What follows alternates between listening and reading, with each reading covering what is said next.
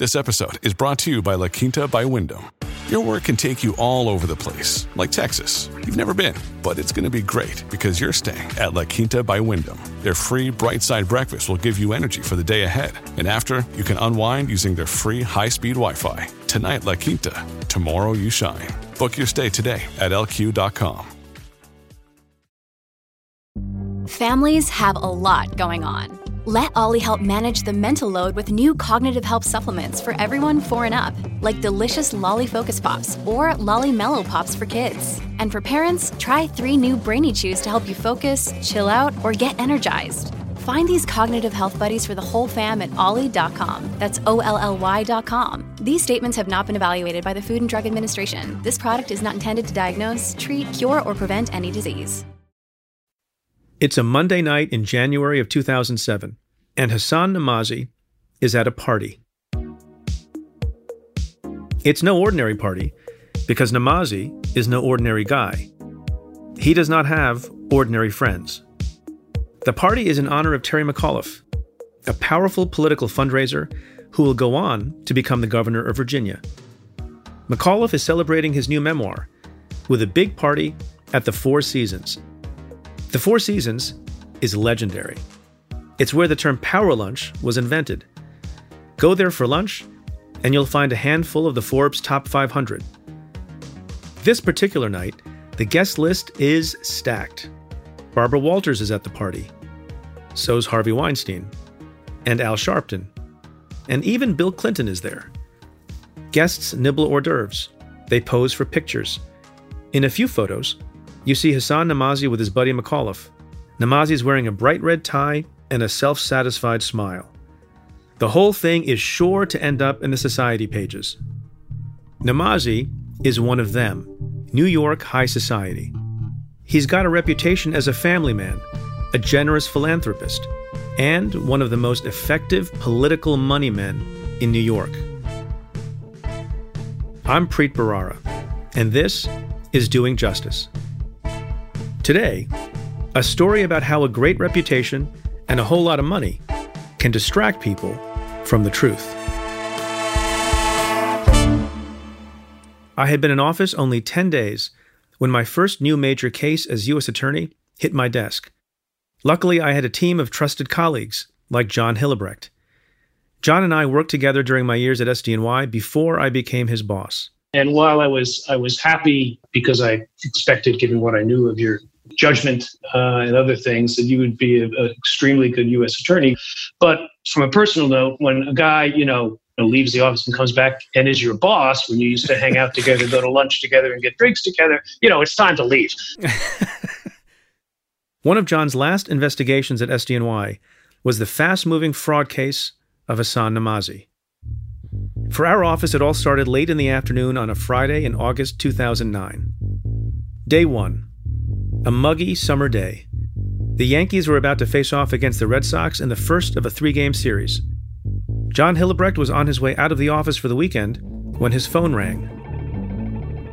So I get a call from an agent. Her name was Delynn Barker.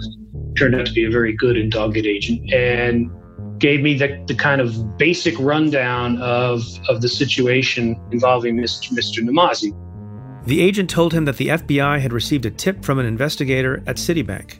They had reason to believe that a very, very large loan that had been made to him had been obtained under false pretenses. What was the size of the loan? It was $74.9 million. Nearly $75 million. That was a lot of money. John started looking into the information the FBI had collected so far.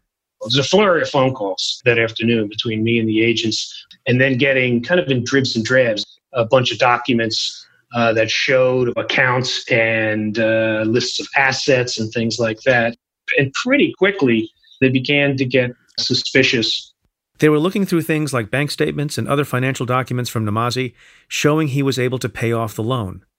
One of the documents showed that Namazi had nearly $100 million in treasury notes at a company called Pershing.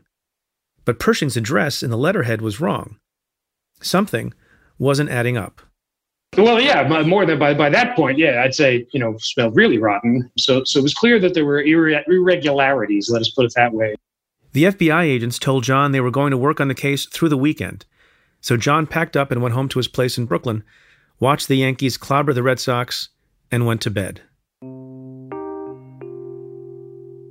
Day 2, Saturday. FBI agent DeLynn Barker was the lead agent on the case. Citibank had tipped her off about Namazi's possible fraud. At that point, Special Agent Barker had been working white-collar financial cases with the FBI for a few years. I'm definitely not the typical person I think that folks would think of an FBI agent. I grew up in a small town in Texas, blonde high school cheerleader. But my dad had been in the Navy, and my mom was my high school government teacher, and really was always drawn to public service. It was 2009, in the wake of the mortgage crisis, and banks were finally becoming more diligent in their loan processes. I do think that banks during this time were actually reevaluating a lot of their documentation processes. And, I can only presume that this bank was doing that as well in regards to large-scale loans that they had. It was a little odd that the bank would be raising a flag about Namazi's loan now. He'd been borrowing from Citibank for years, and not small amounts. Namazi borrowed millions of dollars at a time and always made his payments. It looks like he spent the money on things like Domino's Pizza, movie theater tickets, and food orders from Seamless, a trip to Palm Beach for New Year's, mortgage payments, and shopping at Christian Dior and Bergdorf Goodman. But earlier that month, when a Citibank representative called Namazi about his loan, the bank rep mentioned that they would be confirming some info with Pershing. They wanted to verify his assets, prove he was good for the money. But Namazi told them not to. He said that he'd rather pay off the loan balance than be verified.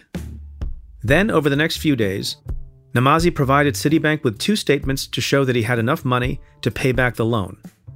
One was the Pershing statement with the wrong address, and another one, supposedly from a separate firm called Westminster Securities. When Agent Barker started digging into the documents, she noticed that both had the same phone number listed on the letterhead, so she took a closer look at Namazi. He had I believe it was a $20 million apartment on Park Avenue, a multi-million-dollar home up in Katona, New York. Those things would suggest that he was an individual of influence. She found some basic information about Namazi's background. His parents were very wealthy. His dad was an Iranian shipping magnate. He went to Harvard and started Namazi Capital, a firm that invested in private companies. They supposedly had $2 billion under management. So Namazi was rich on paper and visibly rich. He drove a blue Maserati Quattroporte. He stayed in all the flashiest hotels and ate in all the right places. You may have heard of some of them.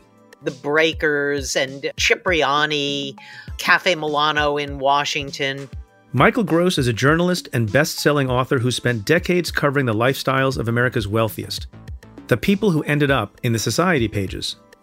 He took limousines. His wife shopped at Missoni and Zegna and Hermes and Dior.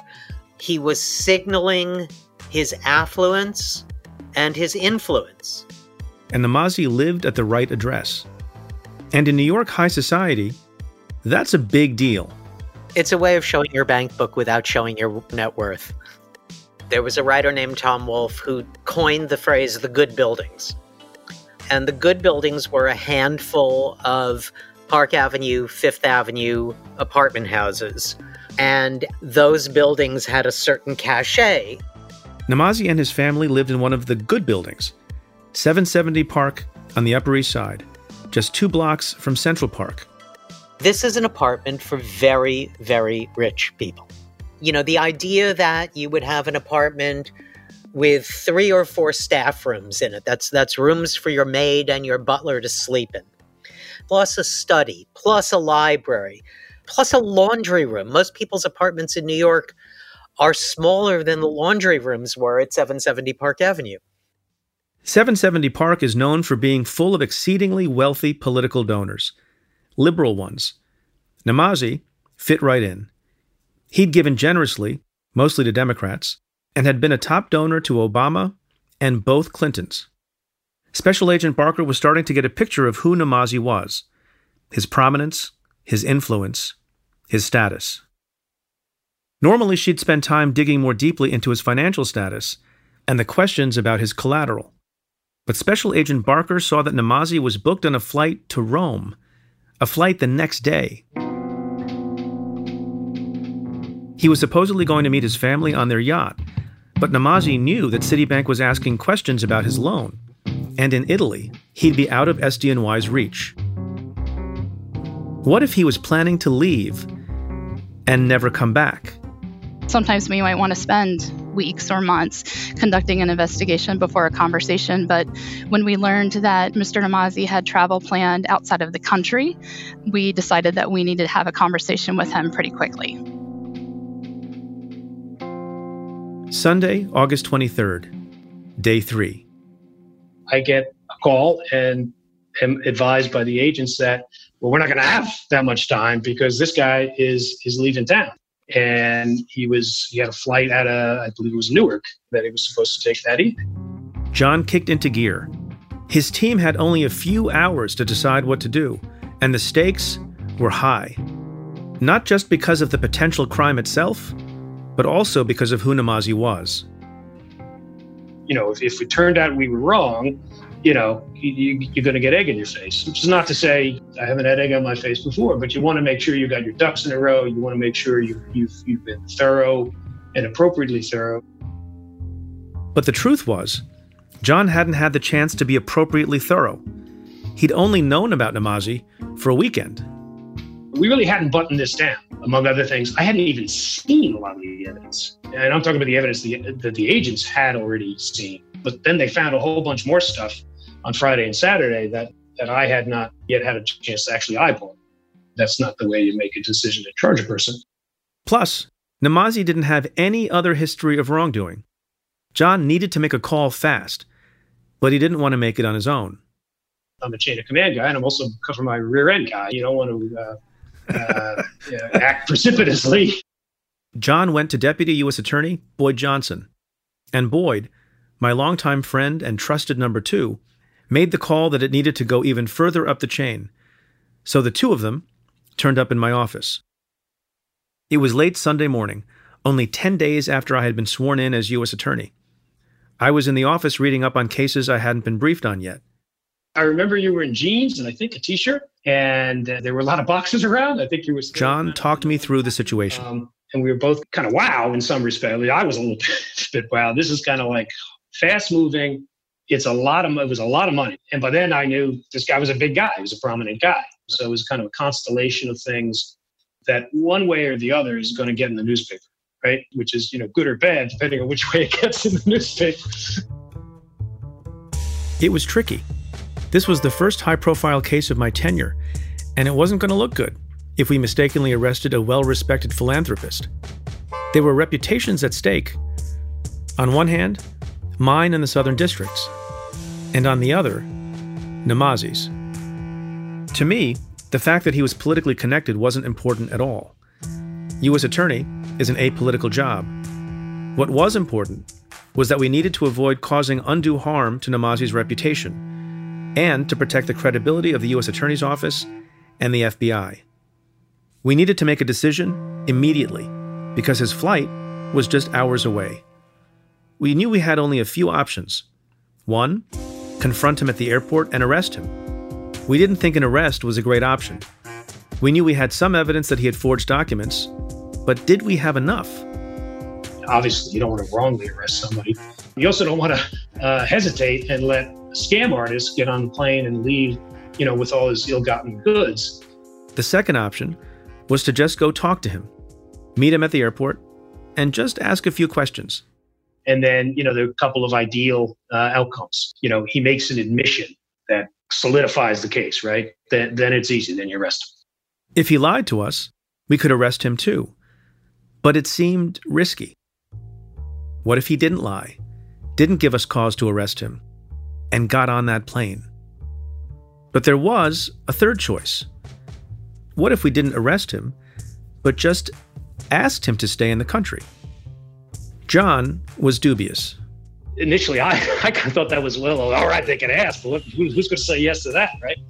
But we didn't have many other options, and it was worth a try. I think we all decided the proper thing to do was, to be respectful to him and not pound the pavement and threaten him and call him a liar from the get-go. Just like some questions have arisen.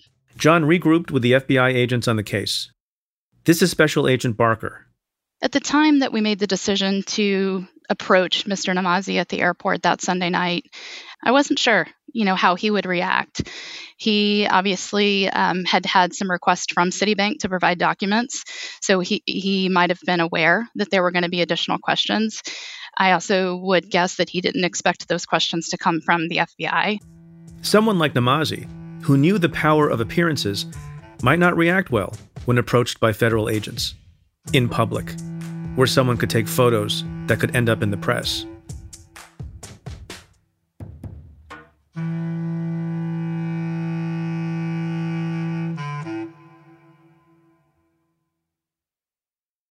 This episode is brought to you by Shopify. Whether you're selling a little or a lot, Shopify helps you do your thing, however you cha-ching. From the launch your online shop stage, all the way to the we just hit 1 million orders stage. No matter what stage you're in, Shopify's there to help you grow. Sign up for a $1 per month trial period at shopify.com/special offer, all lowercase.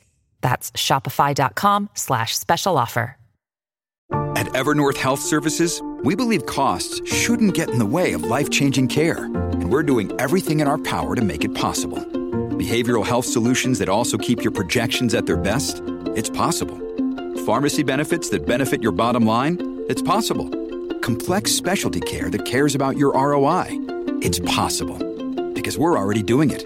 All while saving businesses billions. That's Wonder made possible. Learn more at evernorth.com/wonder.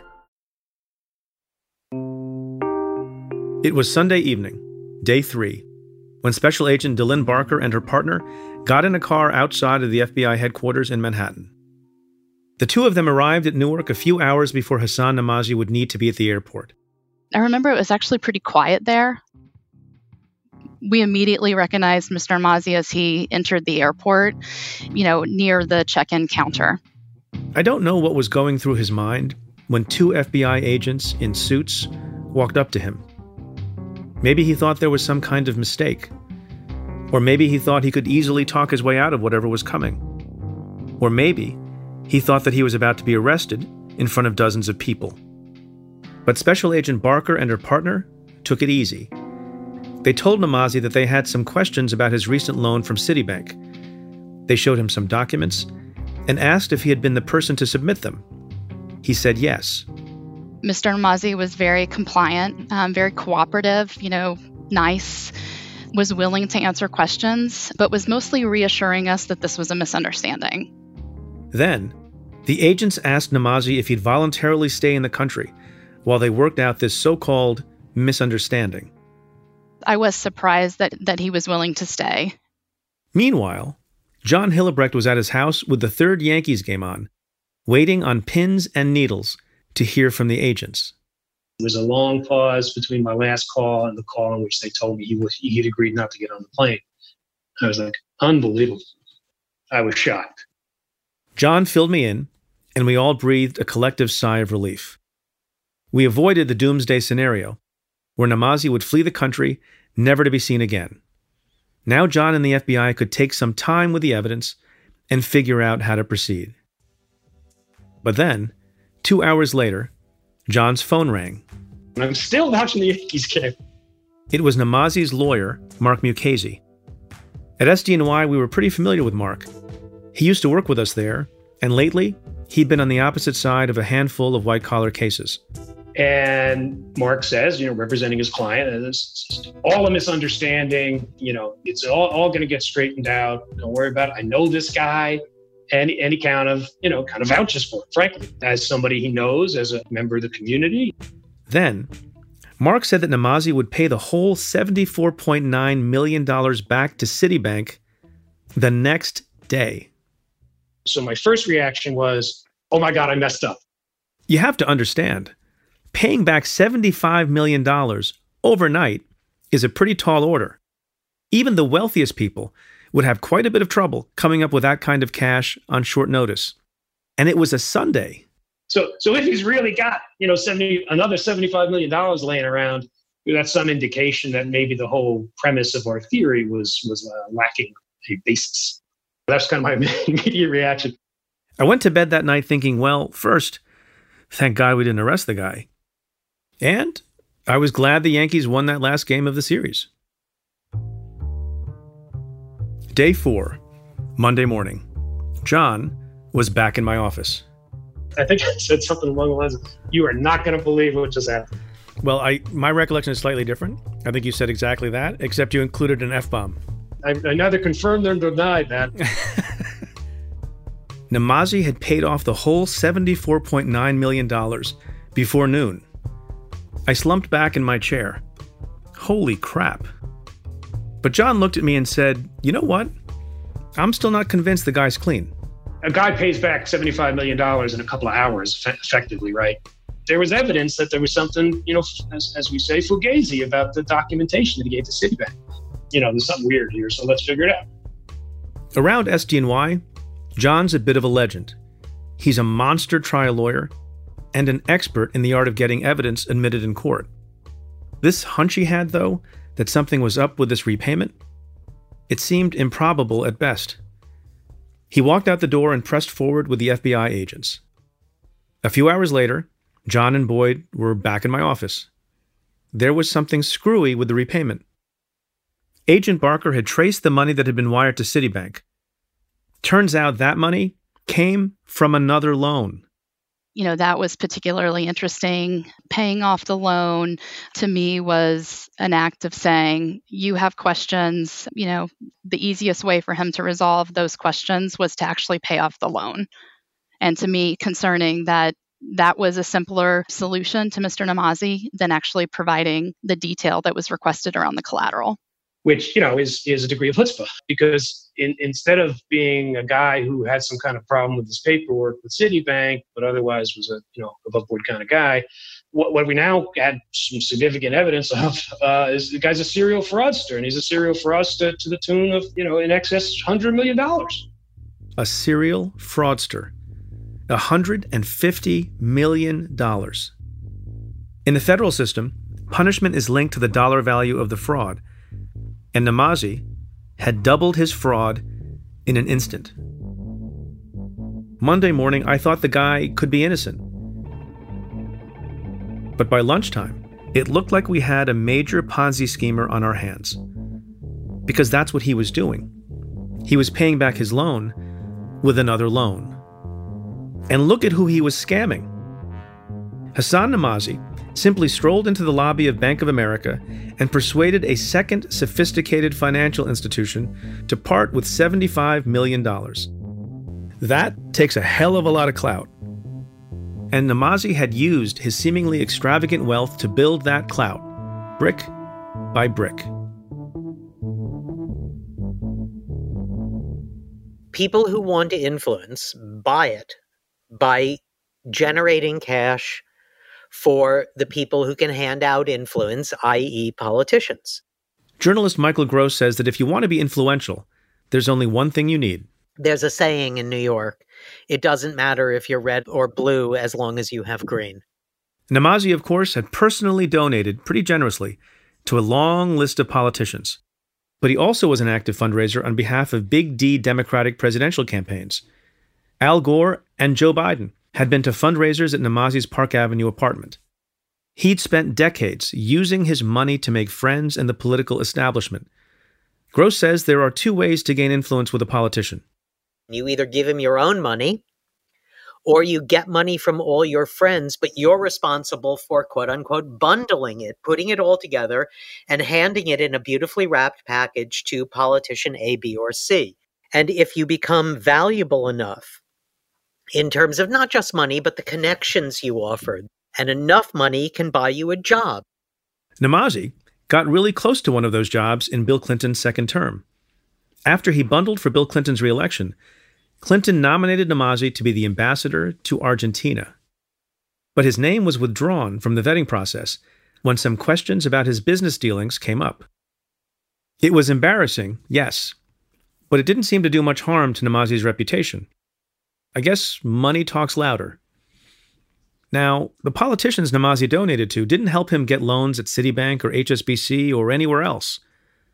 But the reputation Namazi was able to build through his political, philanthropic, and other rich guy activities seemed to go a long way with the banks. But they didn't faze John and Agent Barker. They started collecting the facts they needed for an arrest warrant, beginning with the mysterious Pershing and Westminster statements. And they found that the signatures at the bottom were forgeries. They also figured out that the phone number that appeared at the bottom of both statements belonged to none other than Hassan Namazi himself. We later found out that Namazi, who wasn't very good with computers, had been using his brother-in-law to create the false documents. And his brother-in-law wasn't exactly a professional forger either. And that individual, if you could imagine, was actually in some ways really just cut and pasting the way your kid might make something for an art project and then providing them to Mr. Namazi. It was not a sophisticated fraud, in my view, by any stretch of the imagination. Pershing and Westminster are relatively well-known financial institutions with which Citibank and the other banks dealt regularly. Somebody could have very easily found out pretty quickly that there was something wrong with these documents. The picture of American success that Namazi presented fooled the banks. They essentially skipped their due diligence. And I think, the way you get away with that kind of stuff is you portray yourself, as he certainly did here, as a guy with hundreds of millions of dollars who would be a really good client for one of these banks to have. The investigation that had started with a bang just days before now revealed that Namazi had also defrauded Bank of America, HSBC, and Citibank. At the end of the day, the total amount of money involved in the fraud, more than $290 million. Hassan Namazi was arrested that Monday evening, one day after Agent Barker had confronted him at Newark. I do recall on the day that he was arrested, he drove himself to the New York office of the FBI in his Maserati, which we also seized as part of the investigation. So why would a guy who clearly had considerable wealth risk everything by forging documents? I don't believe that Mr. Namazi ever expected to be caught.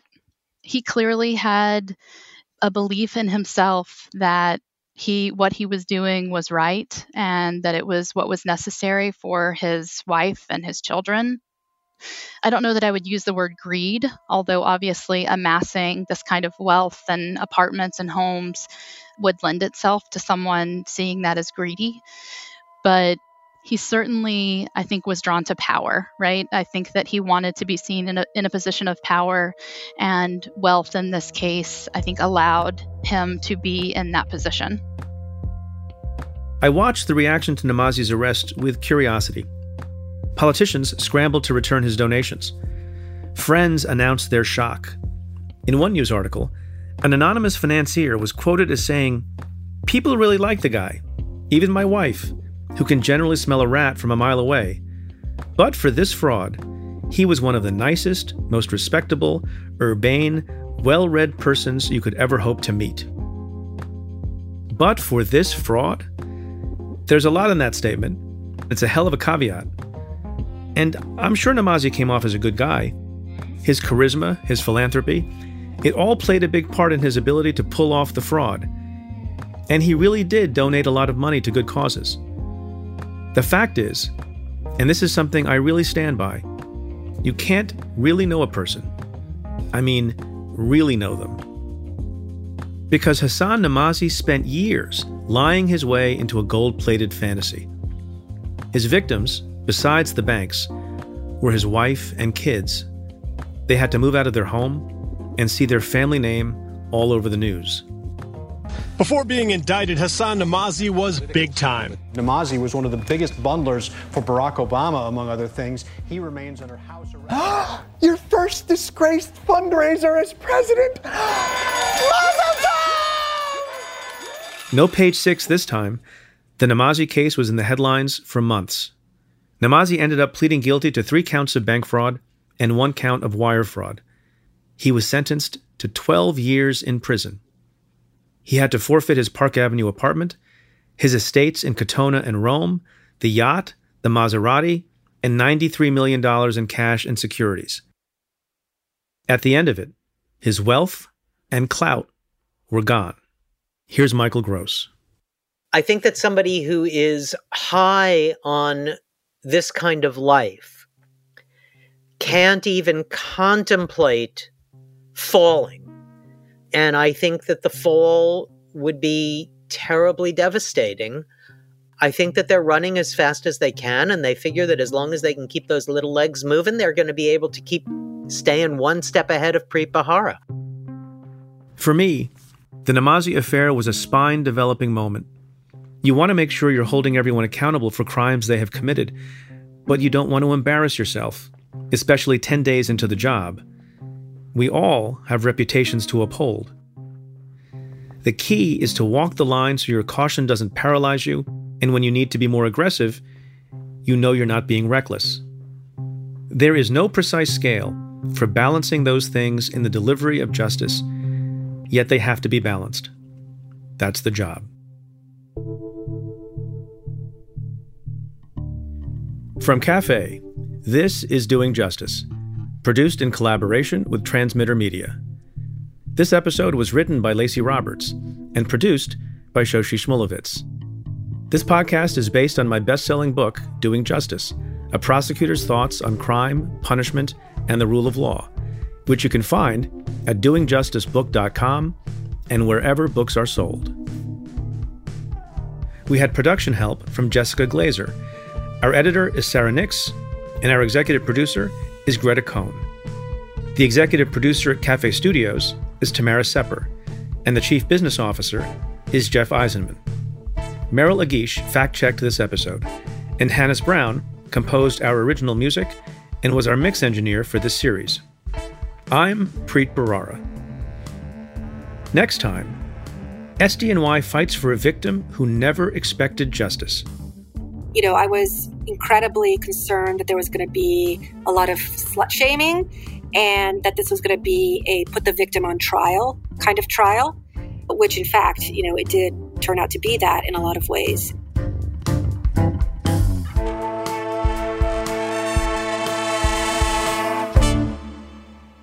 It's always the problem. I'm so no drama. Okay, ready? That takes a hell of a lot of clout! For a behind-the-scenes look at each episode of Doing Justice, become a member of Cafe Insider and catch me in conversation with journalist Bianna Golodryga. You can do so at cafe.com/insider.